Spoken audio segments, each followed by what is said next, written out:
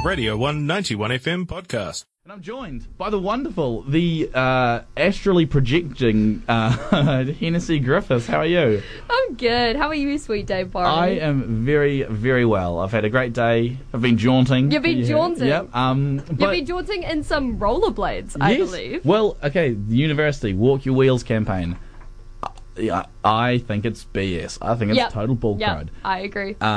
But if you're, because I saw a guy wearing rollerblades today, and he was just skating through uni on his rollerblades, and I thought, you know what, they can't tell him off because he is walking his wheels. Do you think this then extends to Heelys? Absolutely. Good. Yeah. This is what we need. This is what people need to be aware of. I just don't think that Heelys. I don't think you'd Heely very well because he was going over the tiles. Oh, true. So but then also the problem with rollerblades is that, say for instance, when you are walking, it's like, you know, when you go to an ice skating rink and you're just about to go into the rink, but you're like walking. Yeah, and it's that awkward. Yeah, you can't really do that with rollerblades because they're all wheels. In a lecture theatre, like. Yeah. So that's what because I was talking with my friends about this. We're dissecting it. It may seem like a good idea, but that's a two-shoe operation you have to do. Absolutely. Because you need your rollerblades and then your regular shoes. Exactly. Unless, now bear with me, he's wearing those sock shoes, those toe shoes underneath. But then there's still the whole thing of you don't just slip into your rollerblades. You got to clip them in and make sure they're tight. That's the thing as well. There's a lot of admin that goes into a rollerblade, and is it worth it? I think, yeah. I think it's. I really respect it. For me, I'll skate through uni happily. Wait, do you skate, bro? Yeah, you might see me sometimes falling off my board, but I couldn't see your thrasher. I couldn't tell. Sorry. Yeah, you can't actually hear it on the microphone. But before we get onto the main topic of conversation, I would just like to say, if you walk your bike through campus, you're dead to me. Ride your bike. Stand up. I didn't sign anything. Rise up, people. Rise up. We can do this. We live in a society. We do live in a society. So Hennessy, you have had a wild 24 hours. You handed in your dissertation, which is a huge congratulations, by the way. Thank you. No mean feat, and I think people often.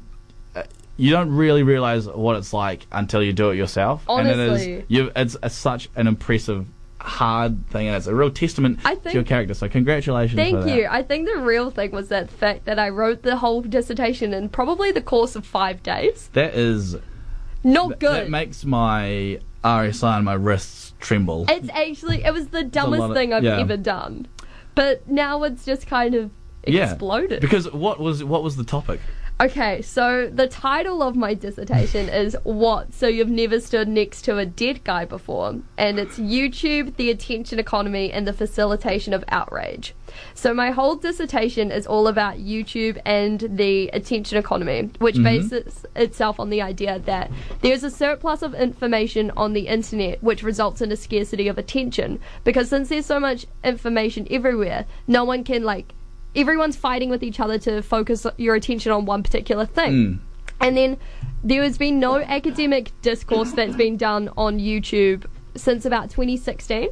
And it's one of the biggest platforms of our generation. Its estimated net worth from last year was 178 billion.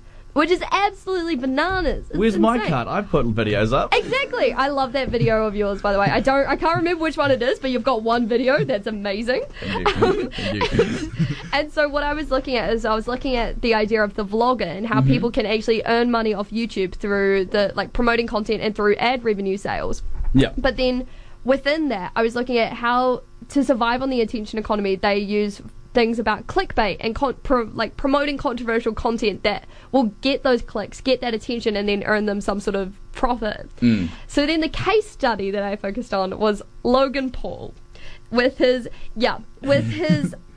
infamous 2017 video of We Found a Dead Body in Japan, where basically he went to a forest known as the Japanese Suicide Forest, or the Aokigahara Forest, and found a suicide victim and then filmed it and used it as clickbait and without any sort of discretion, without any sort of thing like that. And then looking at the influence about that, looking at outrage and cancel culture and how people respond to situations like that, but then looking at how since the internet moves so fast, everyone's forgotten about it. So that was my diss, and I handed it in yesterday. It was 4 o'clock, bang on the dot. I was so stoked. Came in here to do my show, took a wee photo about with me with my diss, and I posted it on Twitter. And I tagged Logan in it because I was like, there's no way he would bloody see it. And I said, I just wrote my 16,000 word dissertation on Logan Paul. Logan, if you're reading this, please make a video about me. And I thought nothing of it. I was just like, this is funny. I'm just reveling in the fact that this is done. And I was on my way to go to shout out Friendly Noodle House, best restaurant in Dunedin, not gonna lie. And then I get this notification, like my phone starts blowing up, and I'm like, what is going on? And I see that Logan Paul has retweeted the tweet, and he says, I would love to read it, but I can't read, with a sad face. Poor old Logan. I know, and everyone started replying to him, being like, but how did you read the tweet if you can't read? And then, and then all of a sudden, I just start getting all these likes and everything, and I start shaking and hysterically laughing. Like, I just burst into the biggest maniacal cackle, which I don't think has stopped ever since. And then I was like, how do I respond to this? So I said to him, I'll send it to you, DM me. I get a follow request from Logan Paul.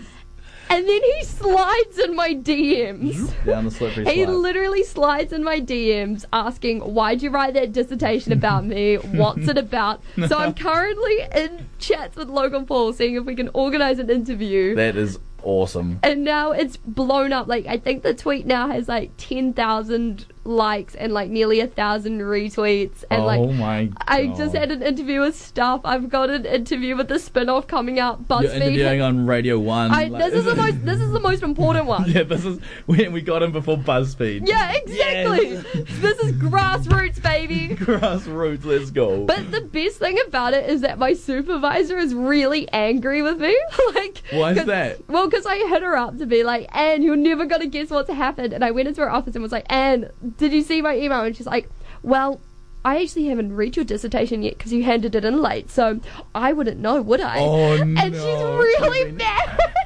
You've been hit with a passive-aggressive supervisor. I know. That's not good.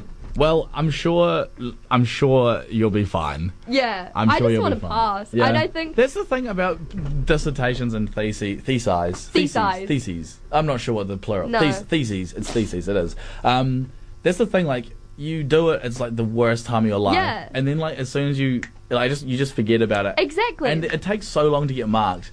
Like I don't care anymore. Yeah, exactly. It's like I just give no one who has the gall to go up to someone and go like, oh, what did you get in your thesis? Exactly. What did you get? Like, I did it. That's what counts. So, yeah, exactly. That's the thing, is that people accomplish this amazing feat, and that's what we should revel over. Yeah. Not and the I got a distinction in my thesis. Oh, Scott. It's like, I think that's no, I didn't. I just think it's like you do it and you're like, oh, I do not care. And I think the whole thing about this situation is that because I studied it about the attention economy and the way in which the internet works of producing certain things for everyone to focus their attention on, and then it will fade into obscurity like a week later, I'm now literally a part of it. Yeah. I'm now the thing that I've studied for so long. You could write another dissertation on People keep saying that to me, and I don't want to, but I might have to.